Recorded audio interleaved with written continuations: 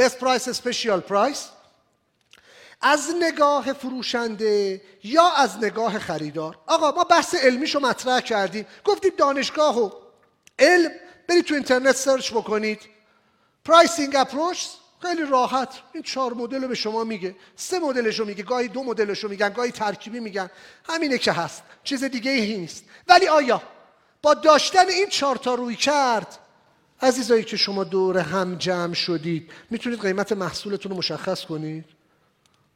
اینا روی کرده. عملیاتی چی کار بکنیم؟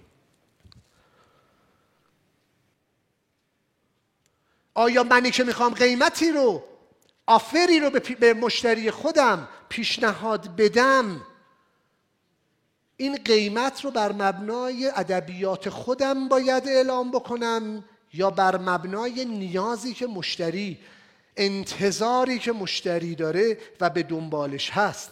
چه انتظاری از قیمت داره مشتری؟ این به اشراف من بر نمیگرده. در استراتژی قیمت گذاری باید بدونیم محصولی رو که ما داریم روش قیمت میذاریم در کدامین بخش از این چرخه عمر داره وارد بازار میشه یا به بازار معرفی میشه. این محصول چه شرایطی در بازار داره؟ اول راهه یا آخر راهه؟ مثال خیلی سادهش، بنده یه محصولی رو تولید کردم، نتونستم بفروشم، بست بیفور محصول رو مشخص کردم 2 ساله، عرضه فروش نداشتم، داره میرسه یواش یواش به آخرش، عمر محصول داره تموم میشه از لحاظ کیفی. خب اون مدل، اون موقع زمانی که من میخوام قیمت بذارم با زمانی که فرصت 2 ساله دارم برای محصولم کاملا متفاوته. ما در کدامین مرحله داریم وارد بازار میشیم؟ این خیلی مهمه در بحث قیمت گذاری. زمانی که ما میخوایم به عنوان خریدار بر قیمت گذاری مؤثر باشیم، یعنی من میخوام بدونم خریدارم چه انتظاری داره. گفتم نیاز و انتظار. خریدار من دنبال چیه؟ میخواد قیمت رو فعلا بدونه، قیمت‌های رقبارم میخواد بدونه. زمانی که میخوایم از نگاه خریدار این تصمیم سازی رو انجام بدیم، روی سیفتی و سکوریتی میدونیم که خریدار براش مهمه، یعنی امکان نداره خریداری فرق نذاره بین تامین کننده های مختلف. تامین کننده ای که امن‌تره، تامین کننده ای که بزرگتره، پرتوانتره، ایمن‌تره، قطعا میتونه قیمت بالاتری داشته باشه و مشتری میتونه از اون یه مقدار حتی بالاتر خرید بکنه. چرا؟ چون مشتری دنبال آرامش خاطر هم هست.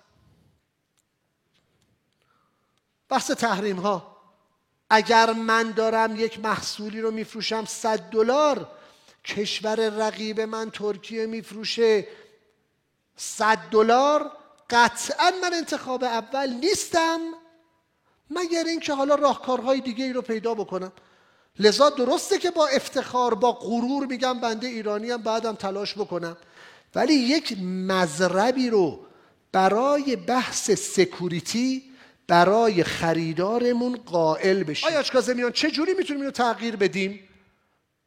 آنچه که قبلا گفتم باز تکرار میکنم. گفتم من خودم در این ایامی که به هر حال تحریم ها سخت‌تر شده، به خریداران خودم پیشنهاد کاستم ریلیزد میدم.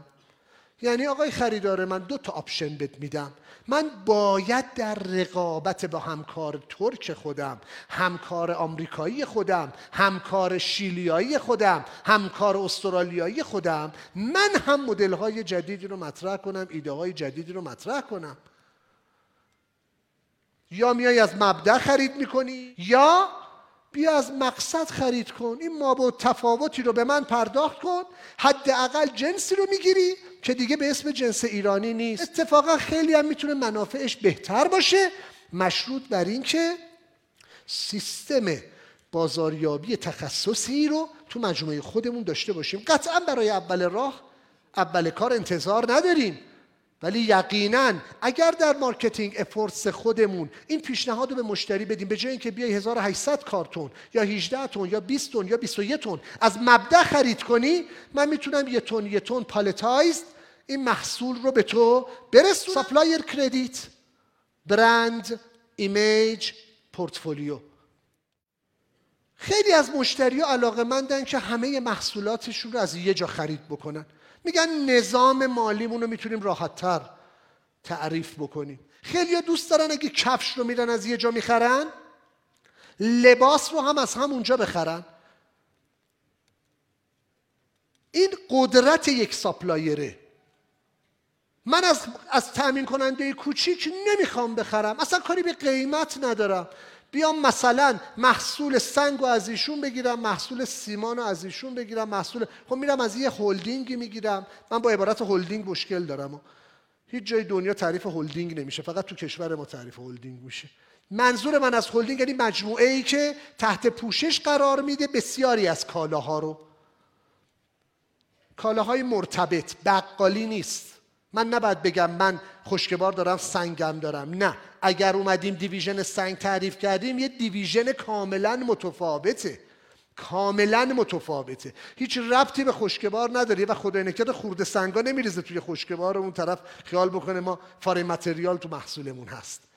ولی اینی که ما بتونیم به یک مدلی محصولات بیشتری رو در سبد کالایی خودمون قرار بدیم، برای خریدار یه ایجاد انگیزه میکنه. حاضرم این محصول یه مقدار گرونتر بخرم، این محصول رو یه مقدار ارزونتر میدم. اینم خودش استراتژیه.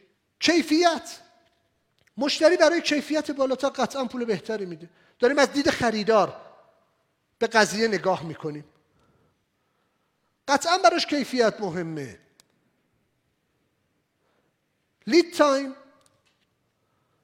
دلیوری تایم، برای خریدار اینم مهمه. یعنی منی که دارم از طرف یک خریدار به قیمت نگاه میکنم، اگر طرف حمله فوری خواست میتونم قیمتمو بالا ببرم. عزیزان فرق است بین لید تایم با دلیوری تایم. زمانی که مشتری به شما سفارش میده، مخصوصا اونهایی که پرایوت لیبل دارن یا بسته‌بندی کوچیک میخوان انجام بدن، طرف باید تازه برندش بیاد روی چاپ، طراح کارشو انجام بده، بره چاپ انجام بشه. خدا نکنه که گذرتون بر این مجموعه های چاپ های سلفون بیفته که اسمشون رو نمیارم. بیچاره میکنن، طرح الان میگیرن 3 ماه دیگه میدن. حالا باز کارتون و مقوا و اینا رو آدم سریع میتونه انجام بده، ولی واقعا چاپ سلفون دیوانه کنندن. یعنی اونایی که واقعا خوب دارن کار میکنن خیلی هم دارن آزار میدن. اگر عزیزانی از این باب آشنایی دارن، توی exportcampaign.com توانمندیاشون رو بذارن، ماها استفاده بکنیم یا عزیزان دیگه استفاده بکنن. مشتری سفارش میده، آقا این بسته‌بندی رو چقدر زمان میبره بزنی؟ شما میگی آقا من رو پروداکشن لاینم 2 هفته. خط مال من نیست، 2 هفته. دقت کنید. طرف میاد میگه خب کی به دست من میرسه؟ گفتم صدای مشتری رو در نیاریم، صدای مشتری باشیم. اگه به شما میگه لید تایم چقدره، یعنی 2 هفته تولید، 2-3 هفته ممکنه کار چاپیتون طول بکشه تا تحویل بشه، بعد حمله، آیا ماشین هست آیا ماشین نیست. هرت نگین 2 هفته. یه شفاف کنید، بگید پروداکشن من انقدر زمان میبره، ولی از زمان سفارش تو تا زمانی که جنس به دست من میرسه 2 ماه زمان میبره. این برای مشتری مهمه. پس این روی قیمت گذاری میتونه اثر داشته باشه. جنسی که آماده است قیمتش خیلی بالاتر میتونه باشه تا جنسی که قراره 2 ماه دیگه برای ایونت های خاص بارگیری بشه. بیمه کالا، این که وقتی مشتری زمانی که میخواد بیاد خرید بکنه چه پوشش بیمه ای رو در واقع اون کالاش یا اون خدماتش داره. خب این خودش خیلی مهمه، خیلی اثرگذاره. آیا پوشش بیمه ایرانیه یا پوشش بیمه خارجیه؟ نمیگم منظورم اینه که بیمه ایرانی بده، بهش میرسیم. منظورم اینه چه آرامشی رو من تأمین کننده به خریدار میدم که خریدار من توجیه شه که من بیمه امنی رو دارم پیشنهاد میدم. و نکته هفتم که افتاده اینجا، پیمنتر. از نگاه خریدار پیمنتر خیلی مهمه. اونی که باید پول نقدی بده یه قیمته، اونی که 1 ماه بعد 2 ماه بعد کردیت داره، قیمت ها فرق میکنه. خریدار هم بودجه محدود داره، پس پیمنتر هم مهمه.